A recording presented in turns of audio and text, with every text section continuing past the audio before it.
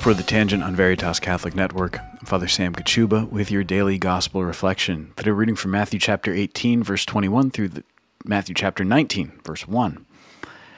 Peter approaches Jesus and asks, "Lord, how many times must I forgive my brother?"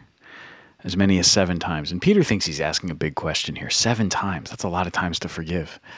But Jesus takes him a step further. As many as 77 times, or 70 times 7 times, depending on the English translation that you read.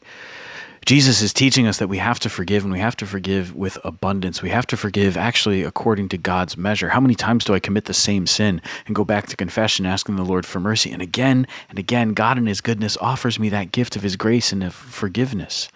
I need that gift again and again. But forgiveness doesn't just only benefit the person who is being forgiven. Sure, it benefits them. They need to know that they're forgiven. They need to know that they've received mercy, but forgiveness benefits the one forgiving. And so if you sin against me, I can forgive you.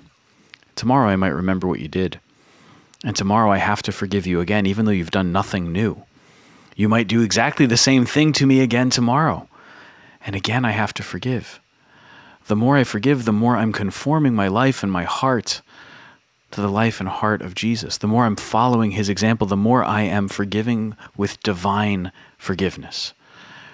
The more I hold a grudge, the more I'm just operating according to human logic.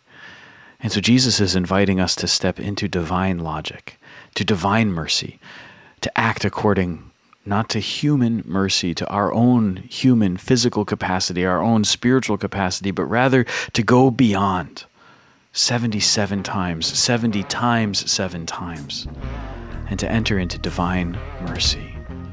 God bless you.